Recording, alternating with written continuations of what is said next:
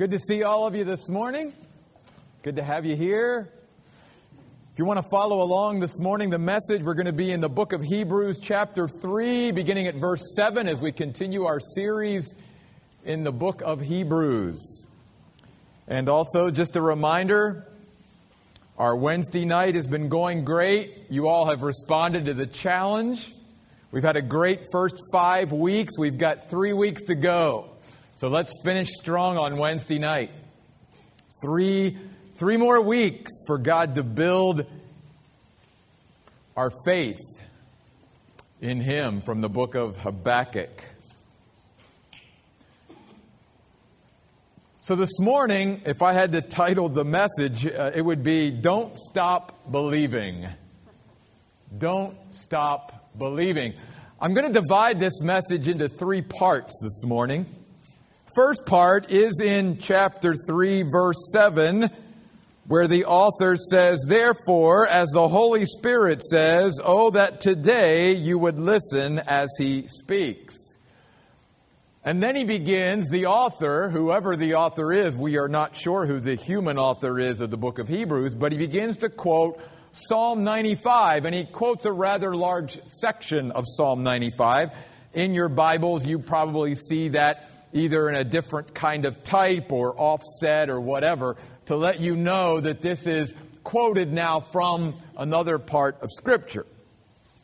The thing that I want to remind all of us this morning is this. You will notice that as the author is quoting Psalm 95, he is reminding us this is not man speaking to men.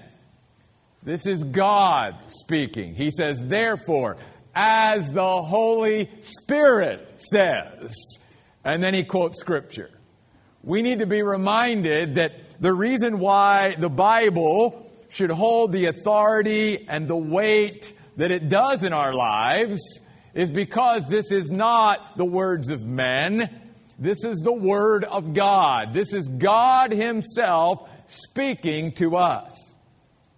And then he says, today, if you will hear His voice, listen as He speaks.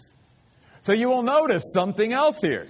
Not only is God speaking, but the author is saying even in his day that 1,000 years from when God first spoke this, that it's still as relevant today in his day as it was when God first spoke it. It still should resonate with the people of God as strongly today as it did then. And God is saying the same thing today. He's saying, listen, my word has or should have no less force today than it had when it was first written down.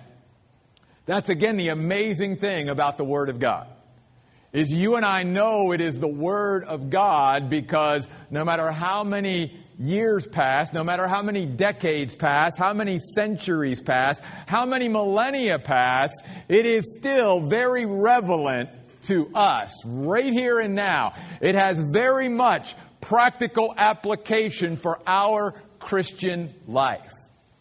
So the author is saying, let's be reminded in this message of never stop believing in God, that God is speaking to us, and He's speaking to us this very day. In fact, this very moment, God wants to speak to us. And we shouldn't take that for granted. Because at the end of the Old Testament era, God's voice went silent for 400 years. Before the start of the New Testament. He stopped speaking because people stopped listening. And God is not a God that's going to waste His energy, His breath, or His words speaking out if no one is going to listen. God will just say, I'm done. So the author is saying we should very much count it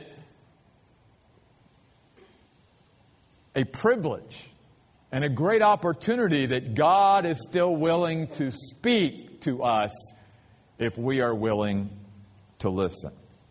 And that's the first part.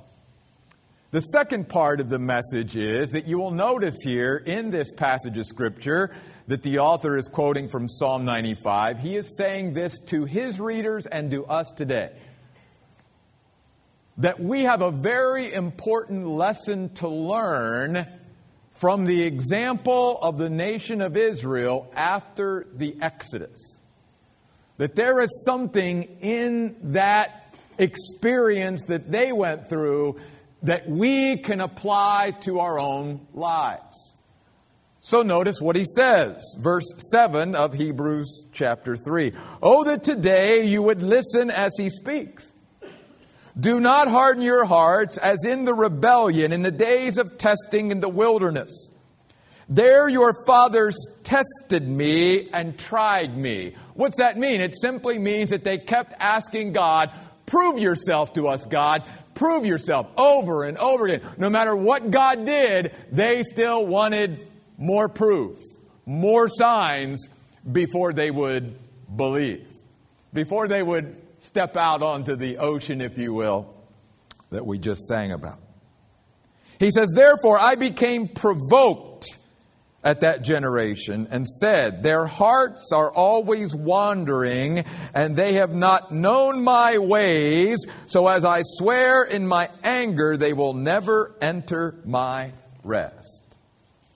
I'll go over for just a moment. We'll come back to those, to verse 16, where again the author says, for which ones heard and rebelled? Was it not all who came out of Egypt under Moses' leadership? And against whom was God provoked for 40 years? By the way, the word provoked means grieved. Was it not those who sinned, whose dead bodies fell in the wilderness? And to whom did he swear that they would never enter into his rest except those who were disobedient? So we see that they could not enter because of unbelief. What is the important lesson for us today, in his day, that those who follow Christ need to hear in order that we don't make the same mistake that the nation of Israel did? Well, let me simplify it a little bit and summarize it in this way. We know, as he says here, that these people all were willing to believe God to a point. Because all of them followed Moses and his leadership and were willing to follow him out of Egypt. They were willing to say, God, thank you for setting us free from our enslavement to the Egyptians, and we will believe you enough to leave Egypt. But then God came along after they had, left Egypt and said, oh, this isn't all that I have for you. I never intended for it just to be, I get you out of Egypt. He said, I was always about not only bringing you out, but bringing you in. I want to bring you into this thing that I prepared called the Promised Land. It's a land flowing with milk and honey. And it will be a sort of symbolic of you finally being settled in me. Finally, that you will be satisfied and fulfilled in what I have for you. And you will experience wonderful things in this place. And if you know the story at all at this point, you know that Moses sent out the spies into the land.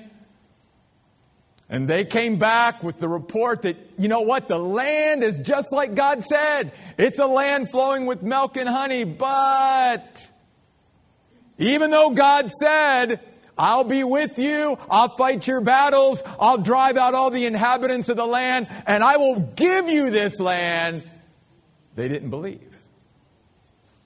They come back and said, there's giants in that land. And they're stronger than we are. And there's no way possible that we can go up and inhabit that land. And what the author is saying is, you realize what's going on here, right? That just like us, if you're a Christian here today, you've been set free from your Egypt and my Egypt. But that wasn't all that God had planned for us. any more than that was all that God had planned for the children of Israel. He had this wonderful life ahead for them to experience with Him. And our church, every church, I believe, that's established on the foundation of Jesus Christ has a promised land, if you will, waiting for us corporately. And every one of us as Christians has an individual promised land awaiting us in this life. Because the promised land is not equivalent to heaven, as some people have taught over the years. That is a very wrong interpretation of the promised land. I'll give you just one reason why.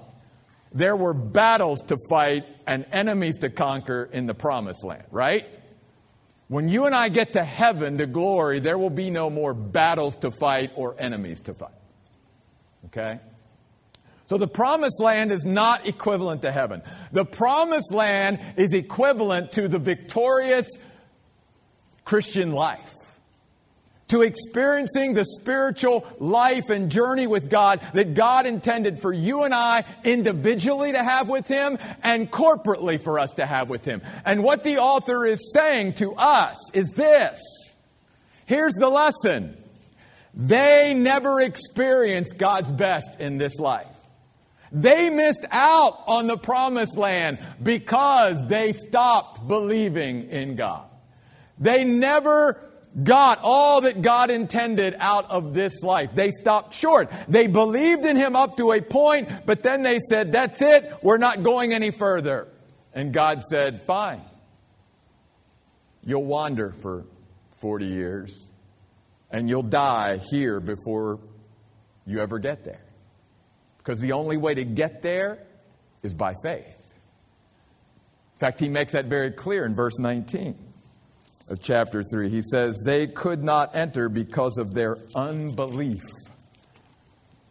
Their lack of faith or faithfulness or faithlessness, if you will. And the author, again, the reason he's quoting this is he's saying, even though we're not Israel, the same thing can happen to us in our Christian life. God has all this planned for us, again, based upon the potential that He placed in us that we've been talking about. And yet so many Christians, just as the nation of Israel, miss out on their individual promised land, or corporately, churches or community of believers miss out on their corporate promised land because we come to believe in God up to a point, but then we say, God, I'm not following you any longer than that. No, I'm not going down that road. No, I'm not going to do that. So belief, but it has its limit. In fact, if you go back to chapter 3, verse 10, notice what God says about them and can be also true of us. He says, their hearts are always wandering. And isn't that interesting? Because that's exactly physically what they did for 40 years. To picture for us that what was happening externally in the nation of Israel was actually happening already internally. They were wandering. They were never settled. They were restless. Just like many Christians today. Never really at rest in God. Never really settled in God. Never really satisfied or fulfilled in what God has for them.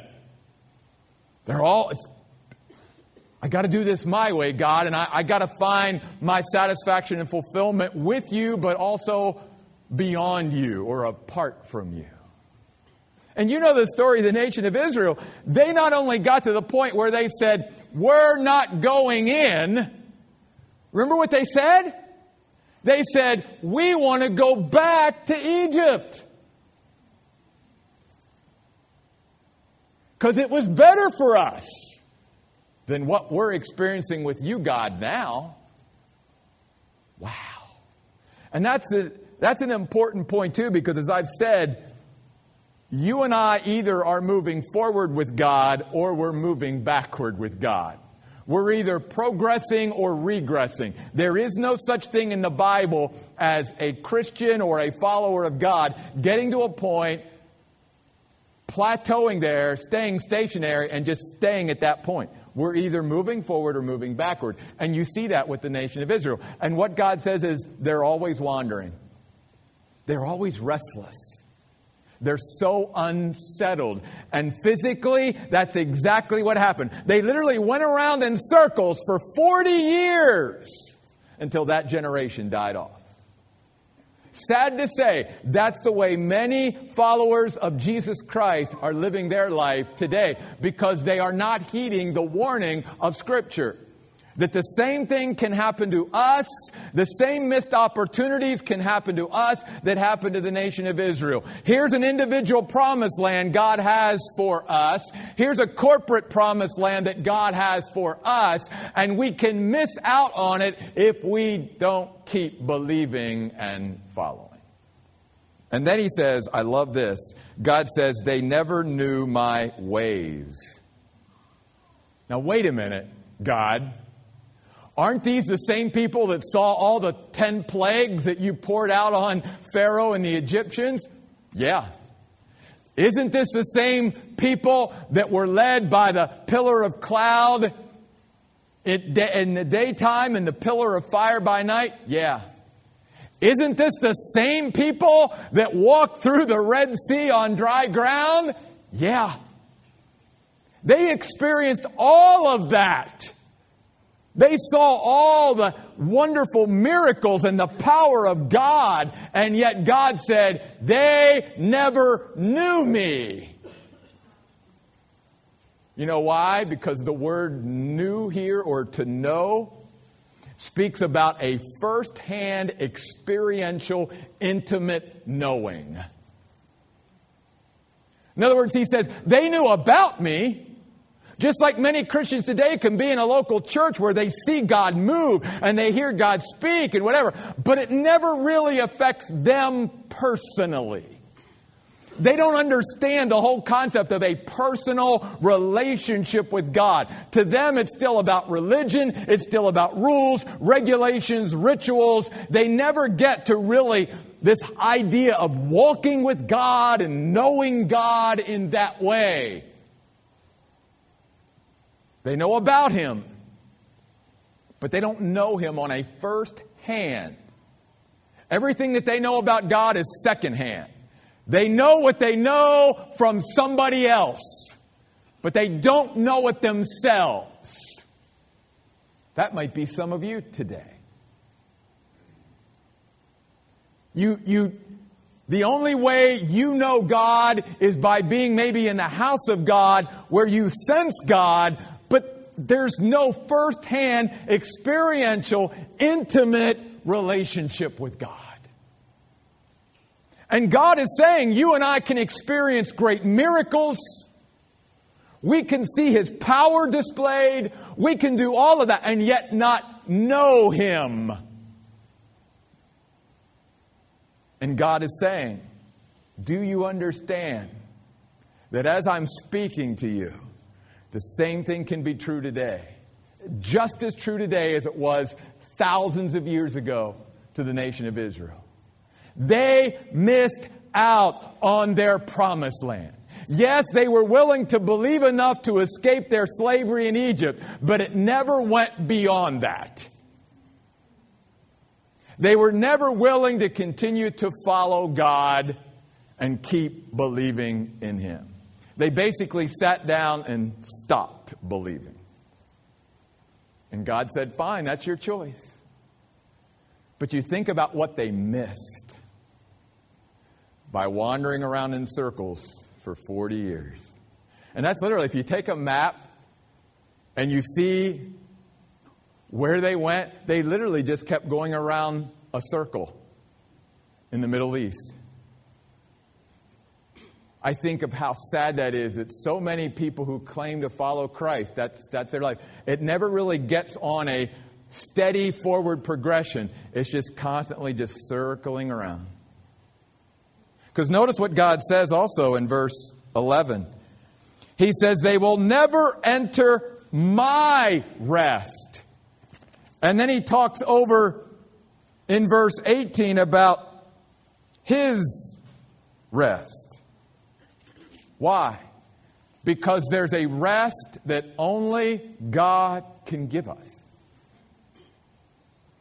Just like Jesus said, my peace I give to you. Therefore, in me, you can have peace. Even though everything around you may be unbelievably chaotic and turbulent and troubled, in me, you can have peace.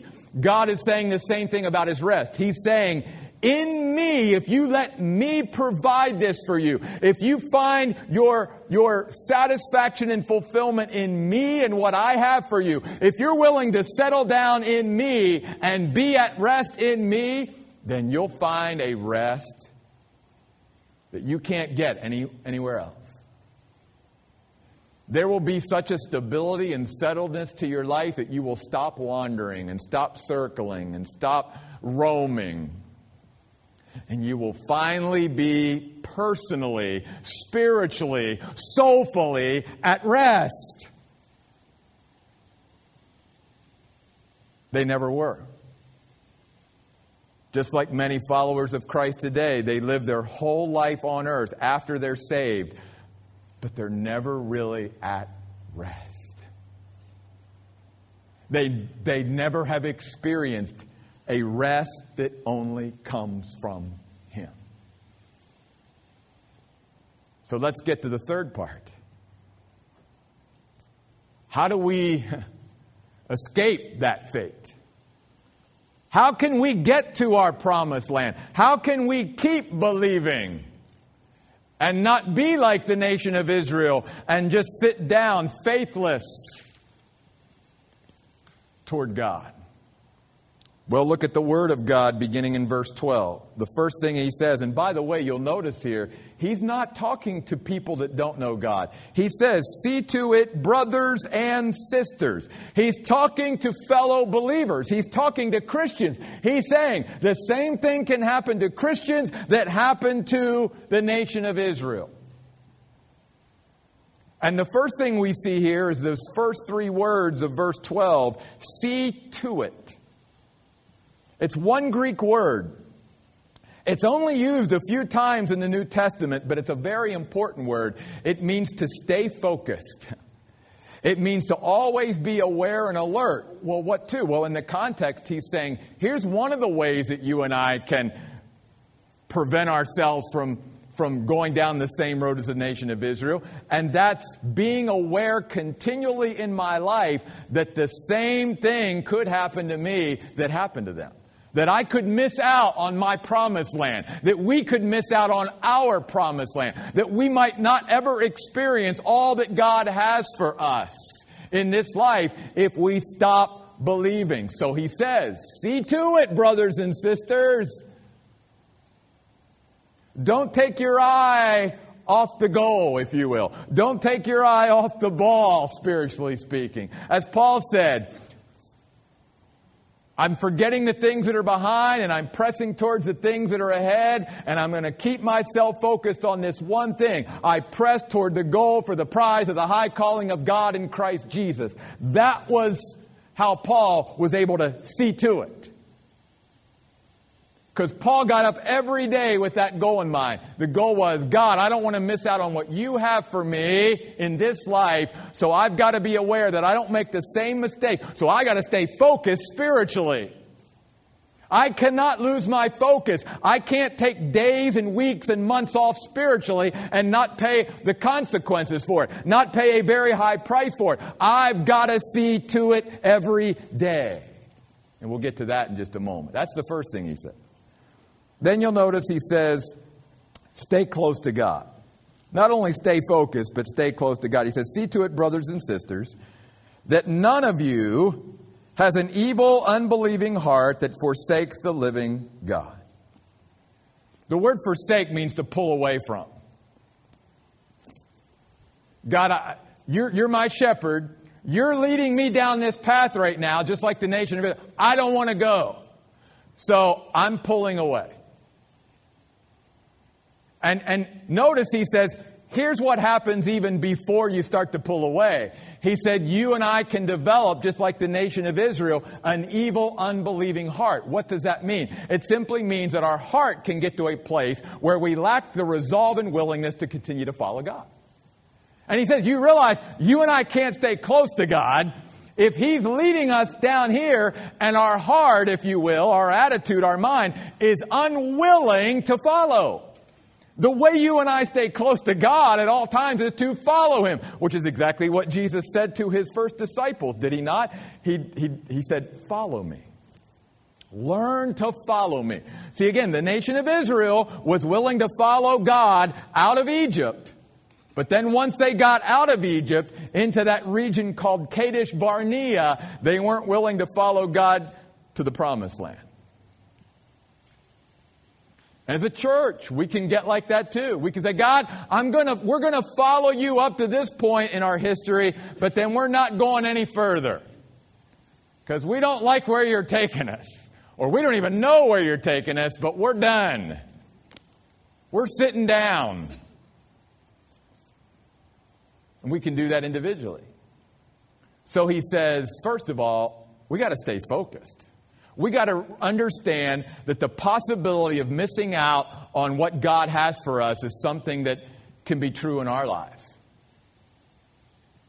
So we better take this seriously. We better stay focused. And then he says, and you got to stay close to God. And how do we stay close to God? By following Him every day.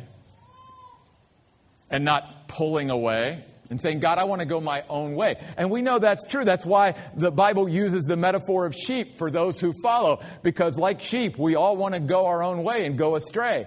And God says, you will never experience all that I have for you and the promised land that I have for you in this life if you're not willing to continue to follow me. Maybe you followed me up to this point, but you got to keep following me. You got to keep believing in me all the way.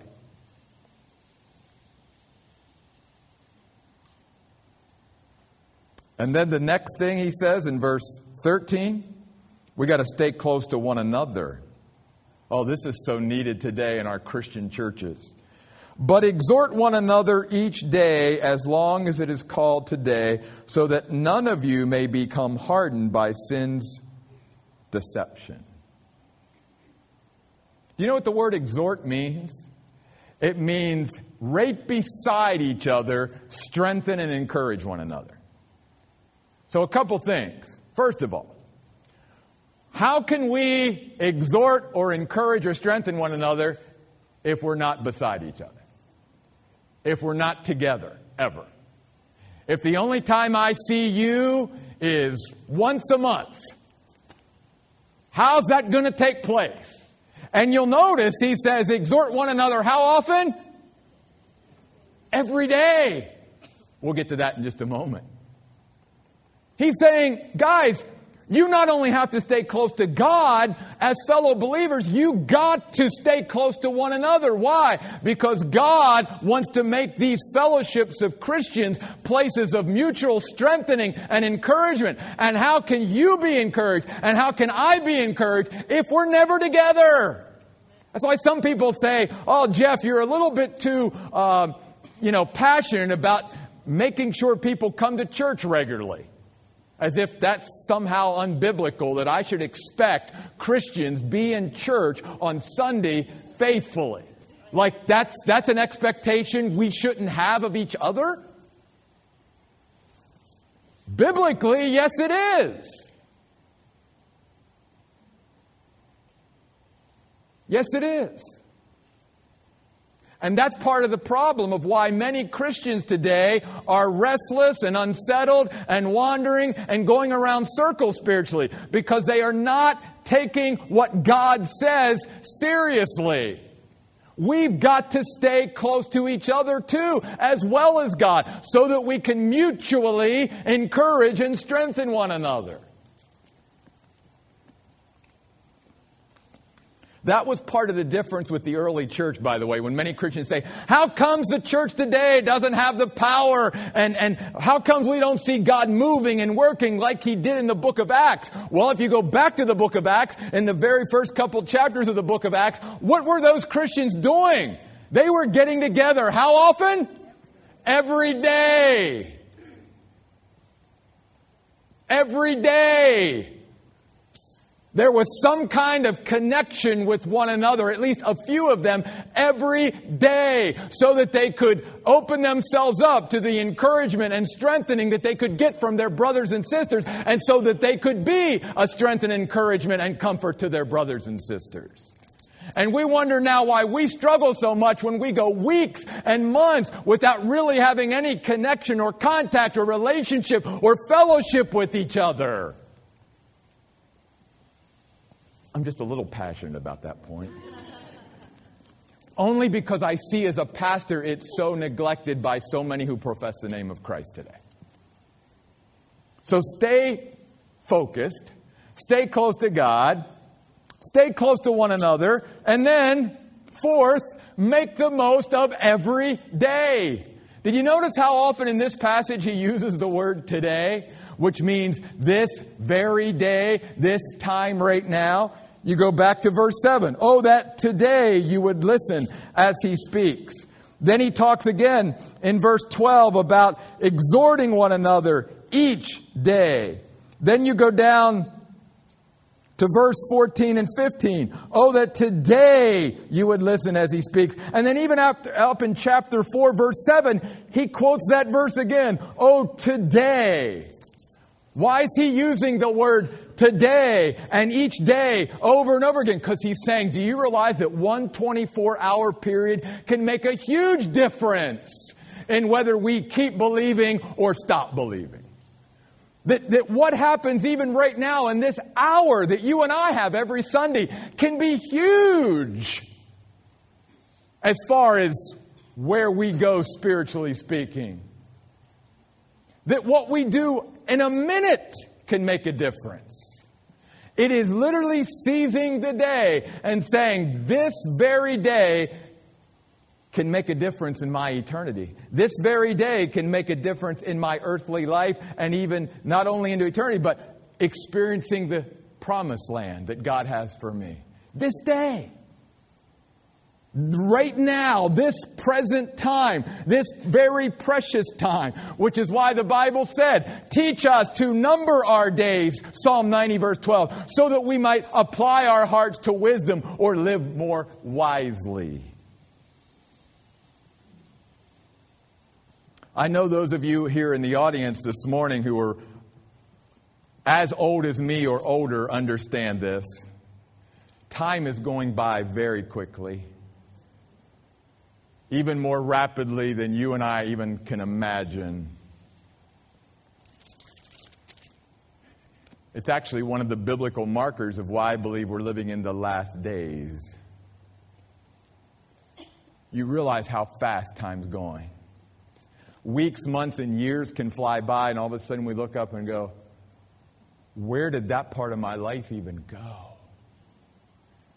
And Jesus said, that's why my followers shouldn't get so mindful of what's going to happen tomorrow or what could happen tomorrow, Matthew chapter 6. He says, just set your mind on the things of today, because today has enough to deal with. And you'll never get the most out of today if your mind is always distracted by the tomorrows. There's something to be done today. Something that could happen today. So make the most of every day. And then, the final point. What's another way that we can escape the fate of the Israelites in relation to their promised land? Look again at verse 15. It's the word listen. Oh, that today, and of course he's repeated this many times too. Oh, that today you and I would listen as he speaks. Let me ask you a question. When you wake up in the morning as a follower of Jesus Christ, are you waking up listening for the voice of God? Are we waking up every day not only listening for the voice of God, are we listening to the voice of God? Jesus said, "My sheep should hear my voice."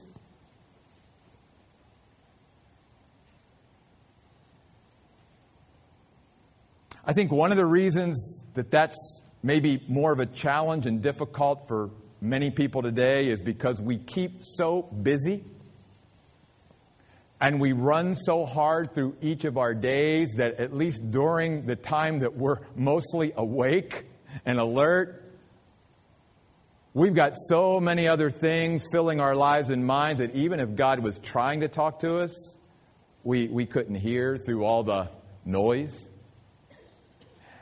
And then when we finally are, it's just us and God, say at the end of the day, we finally lay our head on that pillow at night. We either fall asleep quickly, or because of the shape we're in, we're taking so many sleeping pills to force ourselves to fall asleep because we don't want to stay awake too long. For many reasons, but one of them might be, if I actually keep silent and it's just me and God and I hear God's voice, I don't want to put myself in that position, so I want to shut off as quickly as possible.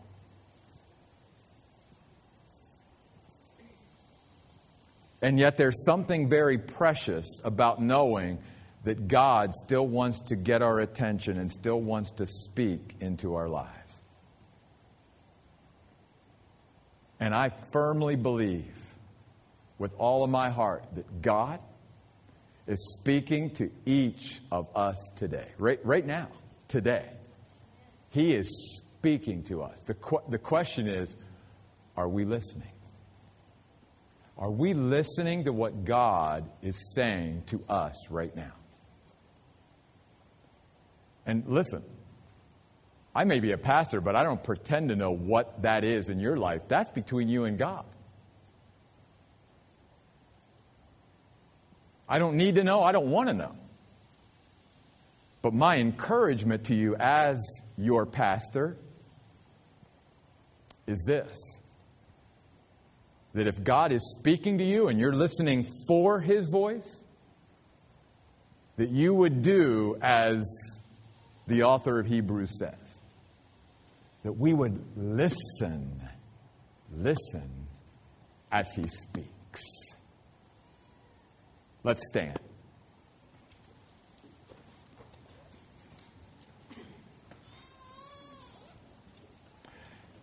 There's a time to sing and praise the Lord, and we're going to do that in just a moment.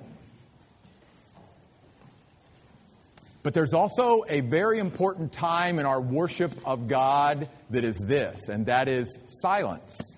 I don't know whether you knew that or not. Do you know silence before God is actually an act of worship? In fact, if you come back Wednesday night for Bible study, you're going to see this even from the book of Habakkuk. Silence before God is an act of worship. So here's what I'd like to do for just a moment, because I know it's going to make some of you squirm. And I'm not doing it just for that reason. I'm doing it because I think it's what God has led me to do, what I'm hearing Him say. And that is, before we sing this wonderful song in closing of looking to God and letting Him lead us and guide us and direct us and keep following Him and believing in Him, no matter where that is, that we just pause for a moment and that we, in an act of worship, of again knowing who He is and He's in heaven and we're on earth, as the writer of Ecclesiastes says, that we come into His house and we let our words be few and we just be silent before Him for a moment and we listen for His voice. So let's do that for just a moment this morning, and then I'll close in prayer.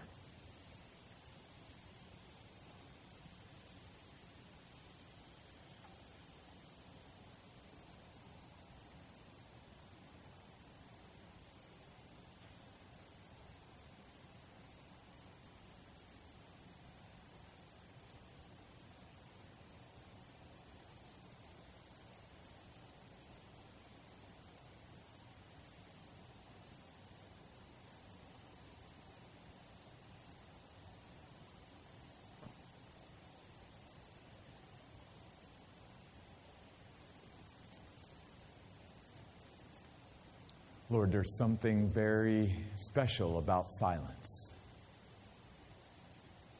especially when we spend ourselves silent before you at times, so that we can truly hear you speaking to us. And God, I believe that you have spoken today. May we listen as you speak.